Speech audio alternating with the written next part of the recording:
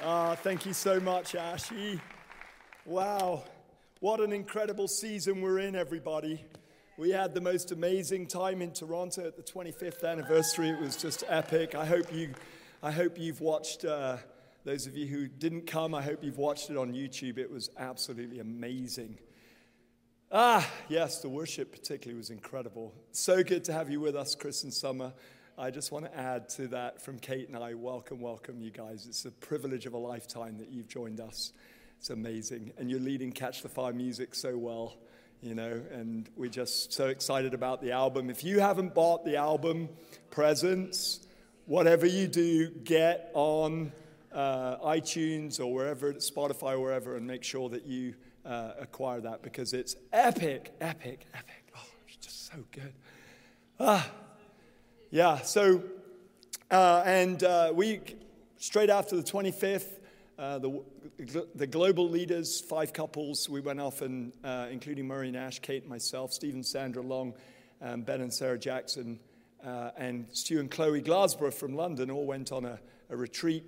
And at the end of the retreat, which was amazing, we were in Miami waiting for our plane, and we decided to tune in last Sunday and watch online. So welcome all of you that are watching online. It's so great that you're joining us. And we got to join last week, all of you, and what an incredible job Michael Finnan did on this platform. Michael, you preached out of the park. They're still looking for the ball. You did so good, and you've become one of Kate and I's favorite preachers. And we're super excited about what God's going to do through you and Aisling. It's really amazing. You're a champion son in this house and in your heavenly daddy's house, and you're already becoming an amazing spiritual father and mother. And that's what counts. It's one thing to be a son and a daughter, but it's a whole other thing when you transition to being a son and daughter who becomes a mom and dad. Amen? So good. Speaking of mums and dads, we have one of the most amazing mums in the kingdom. Her name's Amy Lancaster.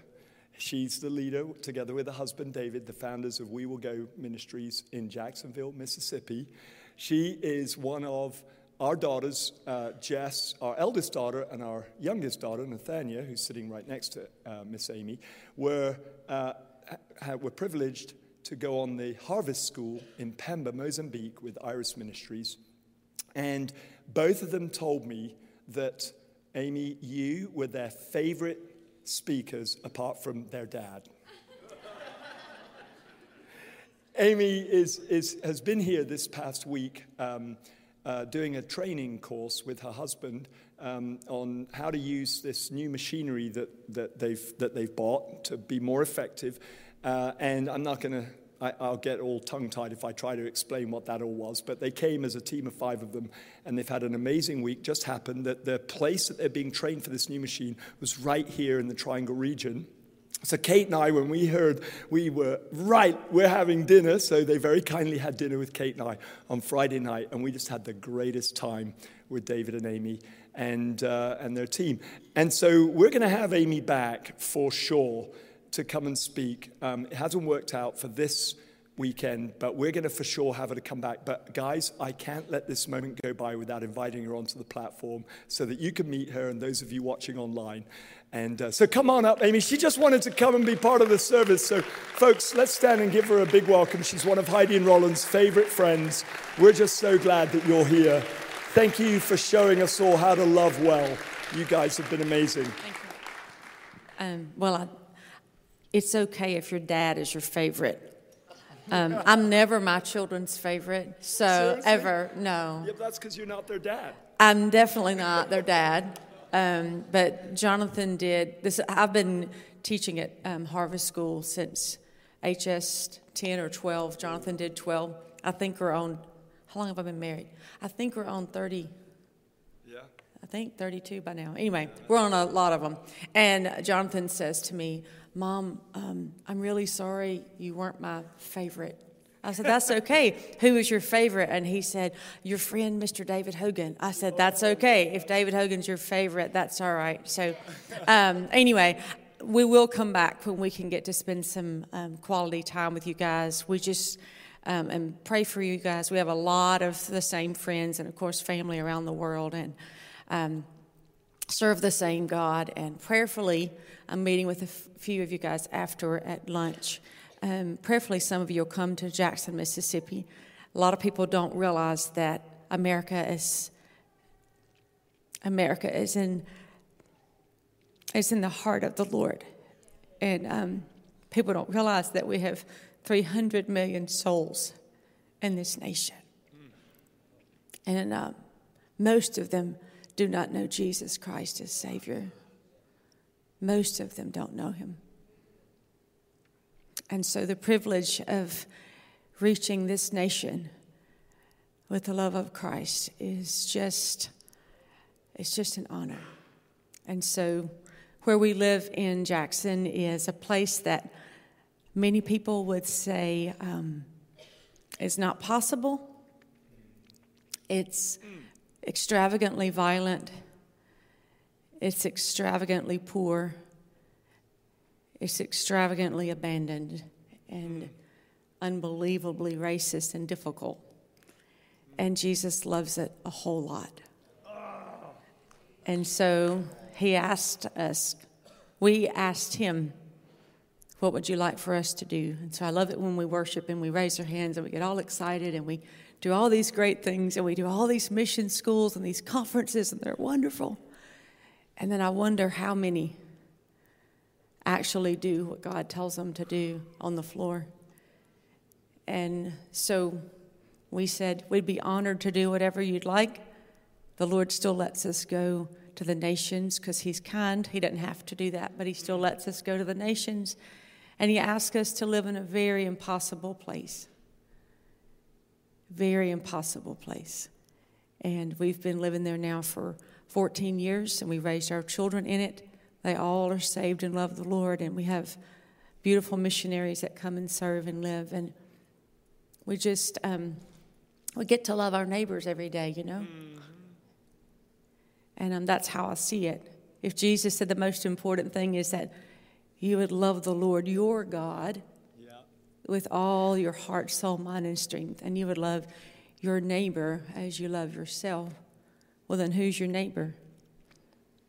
And we have a lot of people say to us, well, I'm so glad God didn't ask me to do something like that, live where there's guns and gangs and violence and addicts and prostitutes. I had a lady that spoke at a church the other day, and she said, I just feel so sorry for you guys. I just worry about you. And I feel so bad for you. It's just so difficult and poor and hard. And I said, you must not know Jesus. Because if you knew him, you would know how much fun it is. If you knew him, you would know how much fun it is to carry the love of Jesus into a horrible place. So that's what we get to do, and it's a lot of fun, and I consider it a lot of fun. It might be hard for some people to understand when they look at it from the outside, but Jesus loves it a lot. So we'll come back and get to spend a few days with you guys, and I'm just going to pray for y'all real quick. I know my friend's about to preach, but I'd like to just pray for y'all for just a second. Stand up, y'all. And for your city, we've been in Raleigh Durham for a few days, and I like being in a place and praying over it. So I've just been doing that. So God, I just pray for this land, God, for this land that matters to you so much. It matters to you. All the precious souls here, God. From the richest to the poorest, Lord, every soul is so precious to you. And I pray for this family here, God, that you would show them what that looks like for them. I pray, God, that even as Duncan preaches today, Lord, that you would show every single solitary one of us What does that look like for me today? Not one day when I'm old, not when I have enough money, not when the kids are grown, not when it makes sense, not when it's safe, Right. whatever that means. It's so stupid, God. What does it look like today? If we say yes in worship, then we have to say yes when we drive the car, God, and when we stop at Walmart, and when we go to CVS, we have to say yes. If we can't be a partial thing. And so I just pray for this land, for this state, for Raleigh-Durham, for every school, God. Every single solitary neighbor matters, Jesus. Every single neighbor matters to you. And it's not overwhelming. I pray all the time and I say, Jesus, it's too much. And every time, God, you always say, it's not too much for me. Yeah. It's not too much for me. Amy, why do you say that to me? Because it's not too much for me. And so I just pray that, Lord, of Jesus. For this is so important, God. You came to seek and to save the lost. You came to seek and to save the lost. Oh, Father, help us not to forget. So I just pray for this precious family, this beautiful, beautiful people. They're beautiful leaders, God. Jesus, that we would honor your great name well. Yes, Lord. That you would be high and lifted up. And you promised if we would lift you up high, that you would draw all to you, not to me, not to us, not to a ministry or a church, but you would draw people to you. And when they come to you, you'll change them. Yeah. And you'll save them. Yeah. And I pray for my sweet friend Duncan and his precious wife and his family, God. Give them the wisdom that you promised. If we need it, we can ask you, and you don't mind us asking. It never makes you angry for us to ask you for wisdom. You love for us to ask. And so I just pray your wisdom on this team, God. Your wisdom and your discernment. In Jesus' name, amen. Amen. Ah. Oh, Amy, love you so much. Thank you so very much. You are amazing. Oh. Yeah. Thank you, Lord. I want to preach this morning about a family just like the families that are here in the United States that Amy was just praying for. A family like ours. A family maybe like yours. And I want to talk about a moment that changed a young man forever. His name was David, and he was a shepherd boy who didn't know that he was destined to be a king. But he so loved God and so understood God's love for him in the midst of his pain and dysfunction that he qualified himself to arrest the gaze of God, to turn him from being a nothing and a nobody in the eyes of all of his family into being the king of all of Israel, who would walk in the covenant love of God. And I want you to turn with me to 1 Samuel chapter 16. Reading from verse 1. The context is that Saul, the first king that Israel demanded of God and asked for, and God gave them what they asked for, and through the prophet Samuel, Saul was anointed and he ruled and reigned for 40 years in Israel. But he was not a man after God's heart, sadly. He was a man who was after the affections of men and women. He was afflicted with the same kind of issues that we all have, where we want people to like us in case we get rejected. But David was a man of a different spirit. He was a man after God's heart, not after the heart of all of those around him. And so we pick up on 1 Samuel 15:35. And Samuel went no more to see Saul until the day of his death. Nevertheless, Samuel mourned for Saul, and the Lord regretted that he had made Saul king over Israel. You know that you and I, we've been called and anointed to be kings the little kings in the King of Kings title of Jesus. He's the king with the big K. You and I are the little kings. But I don't know about you, but the last thing I would ever want would be that God would regret that he ever made me a king in his son Jesus. And my prayer for all of us in Catch the Fire, whether it's here in Raleigh-Durham or whether it's Catch the Fire in any of our 32 churches around the world now, or any of the future hundreds of churches that God's going to plant, my prayer, my longing is that each one of us would rule well with Jesus. That we would be kings like David who are after God's heart. Now the Lord said to Samuel, verse 1 of 16, "How long will you mourn for Saul, seeing that I've rejected him from reigning over Israel? Fill your horn with oil and go. I'm sending you to Jesse the Bethlehemite, for I've provided myself a king among his sons." I want you to notice that God asked Samuel to take a horn of oil. He had asked Samuel 30-something years earlier to take a flask of oil when he anointed Saul. But this time he said, for this man, a man after my own heart, there's nothing less than a sacrificed animal's horn for you to fill with the fresh oil that I want you to pour over my son's head. I want you to understand that in Christ Jesus, our kingship, has come at a very high price. It's come as a price of the greatest overpayment the universe has ever witnessed, in which the Lamb of God has given his life down so that you could be anointed from the horn of his life with fresh oil, the Holy Spirit. And Samuel said, "How can I go? If Saul hears it, he'll kill me." But the Lord said, "Take a heifer with you and say, I've come to sacrifice to the Lord. Then invite Jesse." And you can imagine Samuel saying, "Who?" "Jesse." "Invite Jesse to the sacrifice, and I will show you what you shall do. You shall anoint for me the one that I named to you." I want you to notice that God wanted to anoint David as king for himself, for God's self.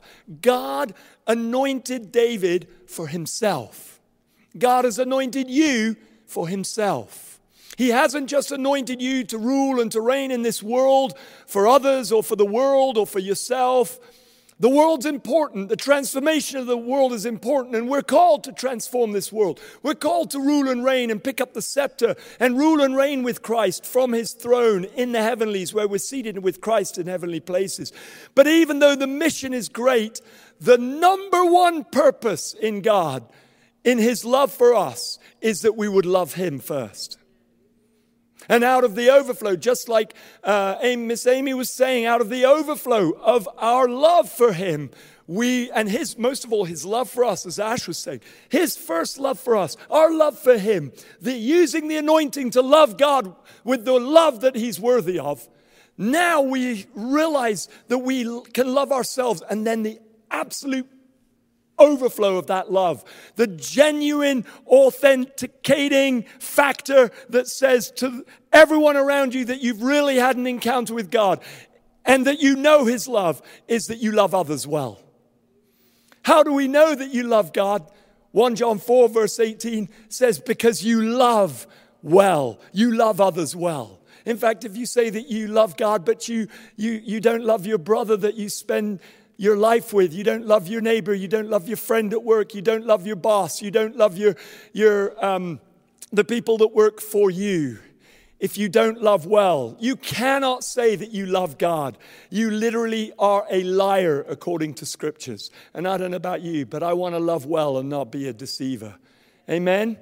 And so how do we know that our worship on Sunday mornings when we come together and we hold our hands in the air, and we're totally lost, and we're like, God, I love you with every fiber of my being. How do we know? How does he know? How do you know? How does the world know that's true? When you love those around you with every fiber of your being, with that same love. So Samuel did what the Lord said and went to Bethlehem. And the elders of the town trembled at his coming and said, "Do you come peaceably?" And he said, "I come peaceably. I've come to sacrifice to the Lord." You can tell just from those verses, this is not normal. They're not used to this great prophet arriving in their town. They're literally terrified.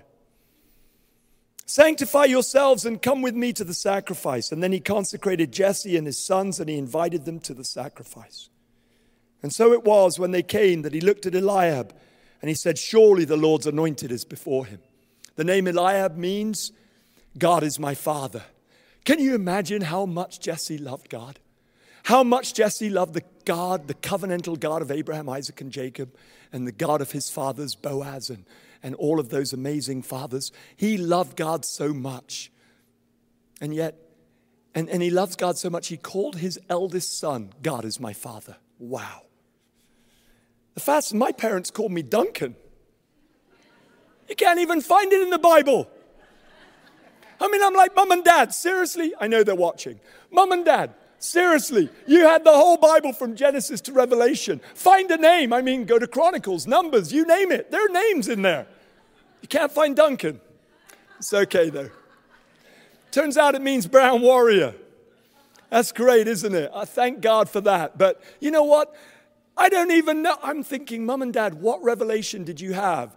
God was sending me to America, where everything says America runs on Dunkin'. Do you know what that's done for me?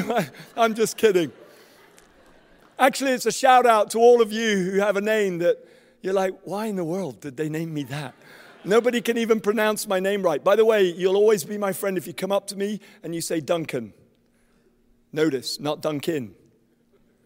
You say Dunkin', I'm like, "That's a donut." You say Duncan, I'm like, "You're my friend." Anyway, joking apart, there are many of us who know and understand what it is. Eliab got to be called "God's my father." Wow. Woo. But the Lord said to Samuel, "Don't look at his appearance or at his physical stature, because I've refused him, I've rejected him. For the Lord does not see as man sees. For man looks at the outward appearance, but the Lord looks at the heart." So Jesse called Abinadab. Abinadab means "my father is generous." Come on, guys. My father's generous. Woo! What an awesome name. I got called Duncan, as I said. Murray got called Murray. Can't tell you how many times here in America they're like, "What did you say your name was? Mary?" No, he has to say, "No, Bill Murray." Remember? "Oh, Murray." Okay, Murray. Great.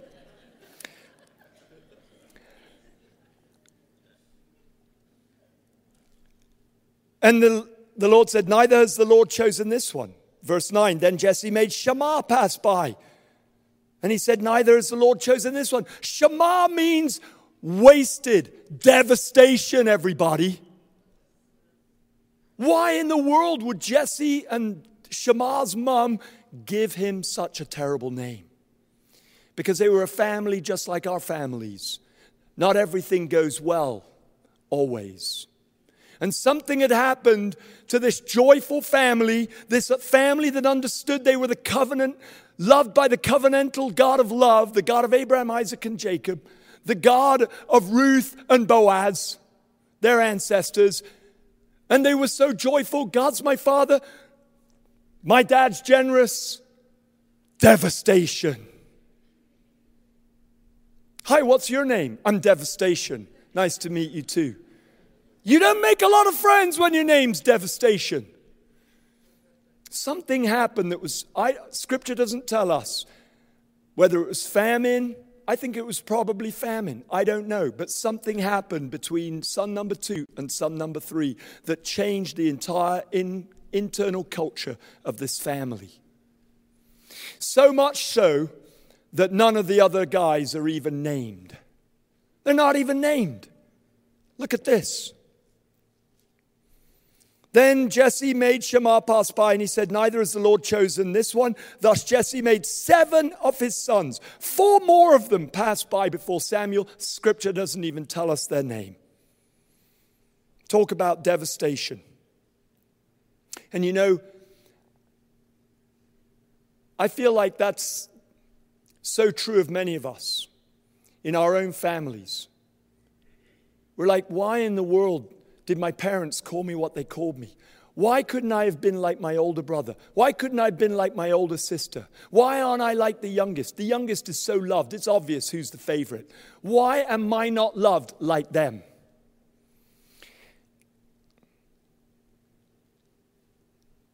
Seven sons passes by. The Lord hasn't chosen any of them. And Samuel says to Jesse, are all the young men here? And you can imagine Jesse's like, that's a good point. Okay, let me see. Eliab, Abinadab, Shammah, Hujamaflit, Biljani, Jonathan. Yeah, let me just do that. Honey, yes, sweetie. Are all the boys here? David, don't forget that. Oh, yeah, that's right. Oh, my gosh, I always forget that kid. There's the youngest, David. Some commentators think that David was possibly not even of the same mother as the other sons. Scripture doesn't tell us, but it could well have been. Some commentators, they believe that David was maybe even conceived out of wedlock. Whatever we know is that David was the youngest, okay, and the Lord called him David, beloved of God. In fact, God loved David so much that when his son came into the world, he wanted his son to be known as Son of David. Come on! I mean, he could have called him Son of Duncan, but he didn't. He called him Son of David.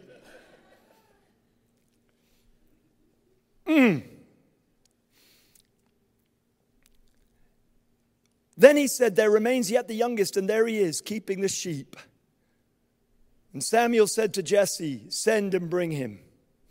I mean, there he is. I hadn't thought of this when I was preparing, but maybe they were outside in the open doors. It's nice weather in the Middle East, and maybe he's out there. And he says, there he is. Look at him way up in the hills, tending the sheep. And he says, Samuel says to Jesse, send and bring him in, for we will not sit down until he comes. And so he sent and brought him in. Now he was suntanned with bright, beautiful eyes and handsome. And the Lord said, arise, anoint him, for this is the one. Evidently, God doesn't look on the outward appearance, he looks on the heart, but it's super helpful if you're both.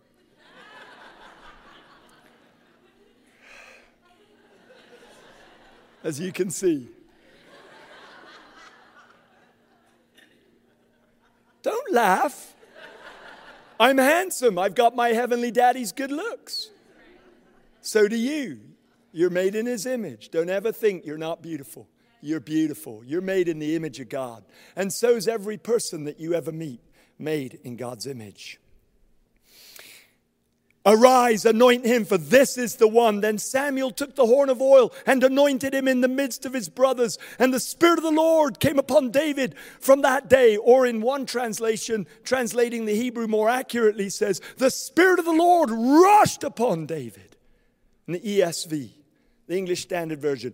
And from that day forward, so Samuel arose and went to Ramah. Folks, I just want to open this up to you for just a moment, okay? Because I believe that David could have missed the opportunity of a lifetime just like that. Because you see, David was clearly rejected by his own family.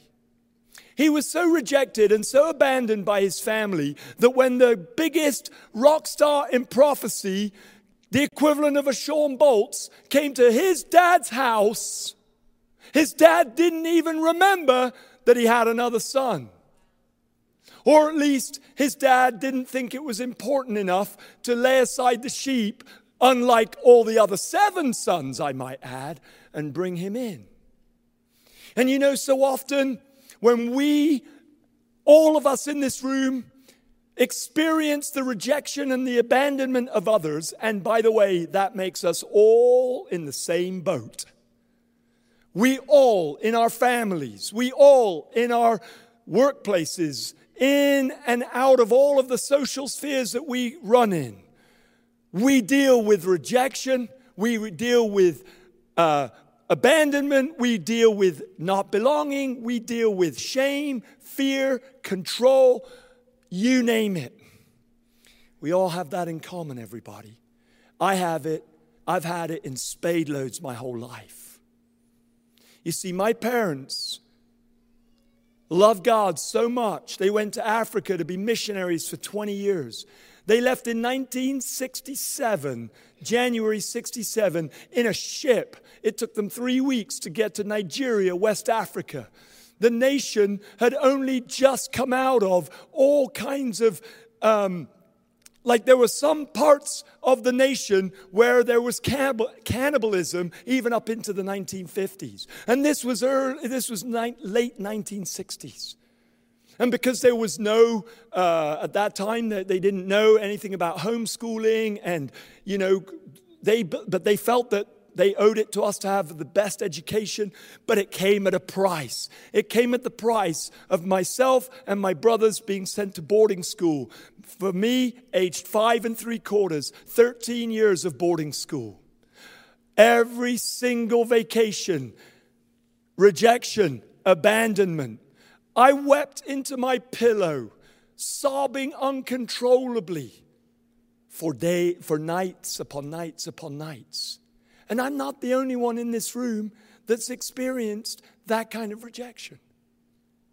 You guys, each one of you have experienced the same kind of rejection.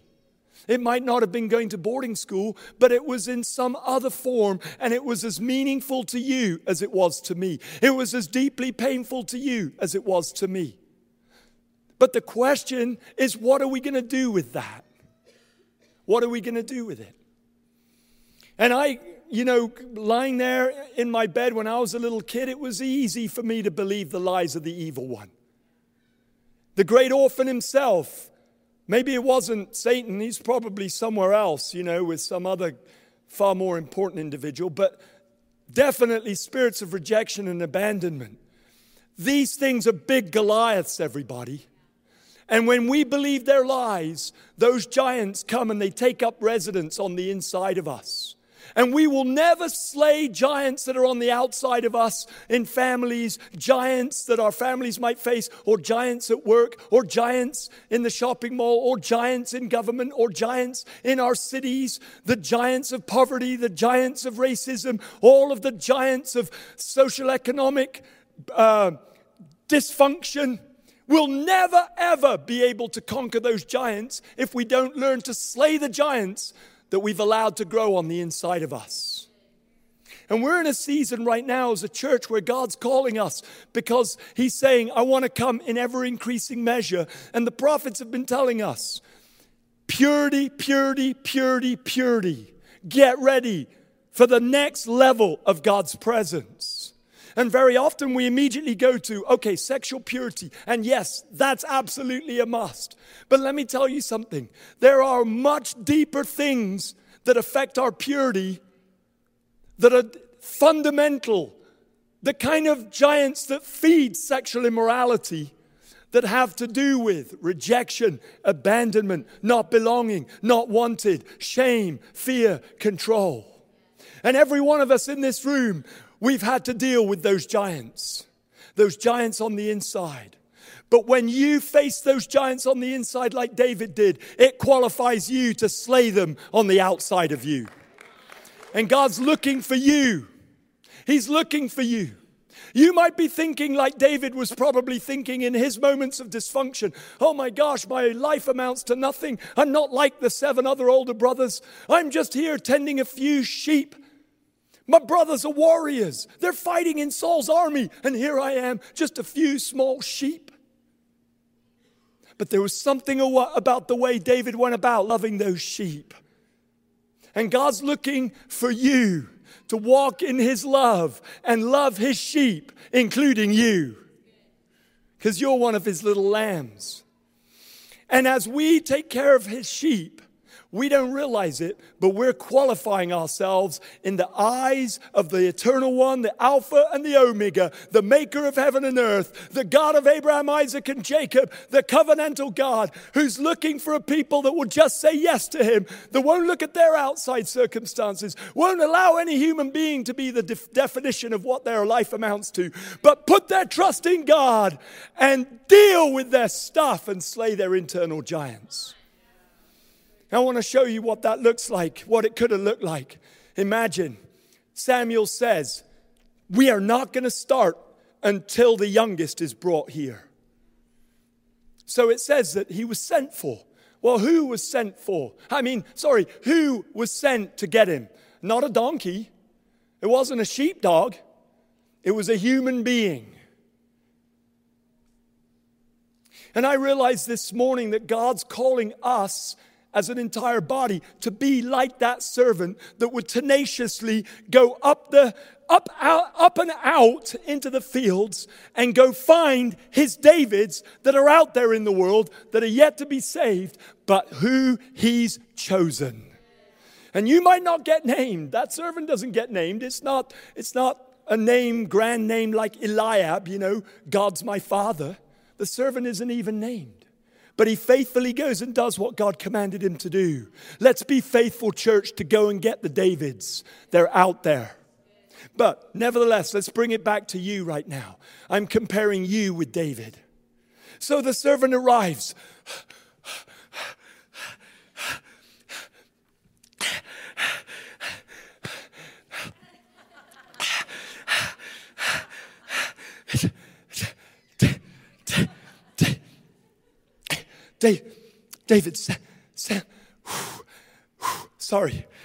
David, Samuel, he's at the house. He's at your dad's house. And he's calling for sacrifice. He's consecrated all your brothers and your dad and all 7 of them passed by. But not one of them was chosen. And your dad, he turned and said, sir, are there any others, Jesse? And he said, oh yes, I remember, there's David. And Samuel said, we will not go any further until he's here. Go get him. And dad says, your dad Jesse says, you're to come with me and we're to go into the party. And David could have said, oh yeah? This is the last straw. My whole life I've been rejected. After all, he wrote Psalm 27, verse 10, though my mother and father forsake me, yet you, O Lord, are always with me. And there was something about the way David postured his heart. There was something about the way he looked after those sheep. There was something about the way that he discovered that the God who created him, the covenant God of Israel, the God of Abraham, Isaac, and Jacob, was his God, and that he had chosen him, and that he did not define him as a servant and as a rejected, dysfunctional, abandoned kid. But God looked at him and says, you are the beloved of the Lord. And there was something about the way David allowed that to sink in.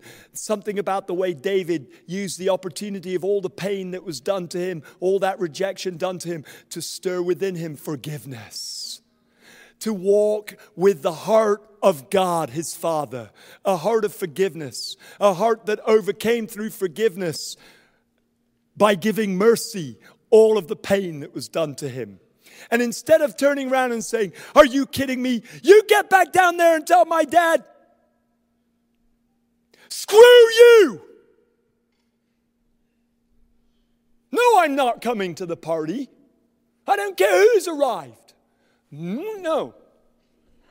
You get down there and you tell my dysfunctional father that he has no 8th son anymore. This is the final straw. I'm not coming.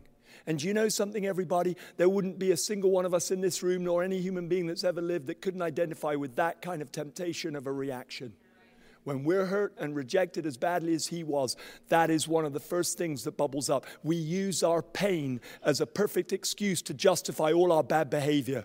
But we got to slay the giants of all our excuses. We got to come before God and say, God, I don't understand it. God, what was done to me has devastated me.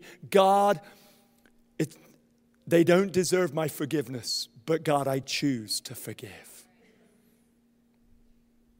And he had chosen to forgive. He dealt with it all. I can just picture him. You know why he was able to kill Goliath with a single stone straight into his forehead? Because he had developed the muscles, memory, with his sling, over and over and over and over and over and over and over and over and over and over and over and over and over and over and over and over and over again. Because he took the pain, the dysfunction and the pain and the loneliness, and he turned it around into an extraordinary opportunity for an encounter with the living God and to develop a love affair of friendship out of the fear of the Lord, because he understood there is a God who's bigger and better than even my own parents. And here we have him writing in Psalm 25, verse 14, that the friendship of the Lord is with those who fear him. That the secret of God is with those who fear him. He was a man who shared secrets with God as a 15-year-old on a hillside looking after his dad's sheep. And he turned around when he was in front of the king a few weeks later and he said, when a lion or a bear came to take my dad's sheep, I chased it away. And if it took one of the lambs, I ran after it and I rescued the lamb out of its mouth and killed the lion and the bear with my bare hands. The God who's delivered me from the paw of the lion and the bear will deliver me from the hands of this uncircumcised, uncovenantal, outside of the covenant of the living, loving God. He will deliver him into my hands. Yes, sir. Ready for service. He was pretty fierce. I bet in his moments of really bad dysfunction, he probably put some target there and put the name of each one of his brothers on that. That's just a joke, everybody. The point is, everyone, he didn't let any of that past pain ever be his excuse to justify his bad behavior. He put it to one side and he came with the servant and he arrived and he stood there. And in front of all of his brothers that had rejected him, God anointed him through the prophet Samuel as king over the entire nation of Israel. In a moment. You see, I'm sure there are moments that you're suffering in. But the deeper the suffering, the closer you are to the moment of your complete and total release and freedom. And not only that, but God who says, if you're faithful with little, you will be given much. That God is an absolute master at crafting your destiny so that at the exact moment when you fully yielded, when you fully forgiven, just like Joseph, which I'm sure we'll come on to this year, at the exact moment of full release, boom, he sets us free into the fullness of our destiny, brings us out of the cave of self-pity, brings us out of the dungeon and into the palace to rule and reign with him. Amen. Let's stand, everybody. I want you to know that my heart as a childhood, and my heart as a child, my childhood was painful for me. There was some really amazing moments. In fact, there were some moments where I was grateful to my parents for sending me. I've always been grateful to my parents for sending me to the best school they could afford to send me to. I'm so thankful that I wasn't educated with a blackboard under a tree somewhere in Africa. But God allowed my parents to find a school for me to go to where I could be educated. And I'm blessed for that. I'm so grateful to them. But the reality is that their sacrifice for God was deeply costly both for them and for me and my two brothers. It cost so much. And we experienced tremendous rejection and abandonment. And we believed those lies that we're nothing and a nobody. And we tried to overcome them by becoming the best sportsman or the best musician or the best whatever to try to numb the pain that deep down on the inside we thought, the truth is, I suck really, really bad. I'm a nothing and a nobody. I'm not like everybody else here. They're really nice. But me, I'm wrong. I'm broken. I can't be fixed. But I thank God that when I was 20 years old, in the midst of all that rebellion, hatred, dysfunction, and believing all those lies, I thank God that He came and found me. He came and He found me in the cave of self-pity, and He led me out, and He led me into the light. And of all the things that He had for me, little abandoned orphan, 18 years of over and over and over and over again, every vacation. At the end of every vacation, God saw fit to make me one day the leader of a global revival known for the Father's love. Boom! Because He's the God of redemption. He's the God of reconciliation. He's the God who promises to work everything out together for our good, everybody. For His good and our good. And my parents, 20 years they gave their lives together with many missionaries. Now the church in Nigeria has literally millions of members. Millions of members. And all of my parents' kids, me and my brothers, we have one brother in heaven. It was that costly. And here we are now, and we love God. We're serving the Lord with all of our hearts in His love. And we've married well. Right, Ash? We married way up. All three of us. And we have amazing kids that love God like crazy, every one of them. And we have grandchildren now. My parents have great-grandchildren. Because it's not about your past or what's been done to you. It's about your willingness to get a hold of God in the midst of that and realize that He's got a higher purpose than any pain that was ever done to you. Never, ever allow pain to become your name, your identity. And if you're here this morning like me, whether you're watching online, and you just know, I don't want to miss my moment of coronation and anointing as a true king. I'm coming out now. I'm going to leave behind my pain and self-pity. I'm going to leave behind the licking of my wounds. I'm going to leave behind the name and blame game. I just want to rule with Jesus and rule well. I want Him to put inside of me a heart after His own heart. And I just want to invite you down to the front. Just come on down. All y'all come on down. And just meet with God in a fresh way. And let Him just crash in on you. And take you out of that false identity of devastation. And bring you into a true identity of your Heavenly Father. And for some of you, it's very painful because what was done to you was really terrible. But to the depth of your pain is the height of others' gain through your testimony, through your story, through what God will do right up here at the front, or what God will do in your heart as you let go of your right to hold on to those things and you just let go and let God.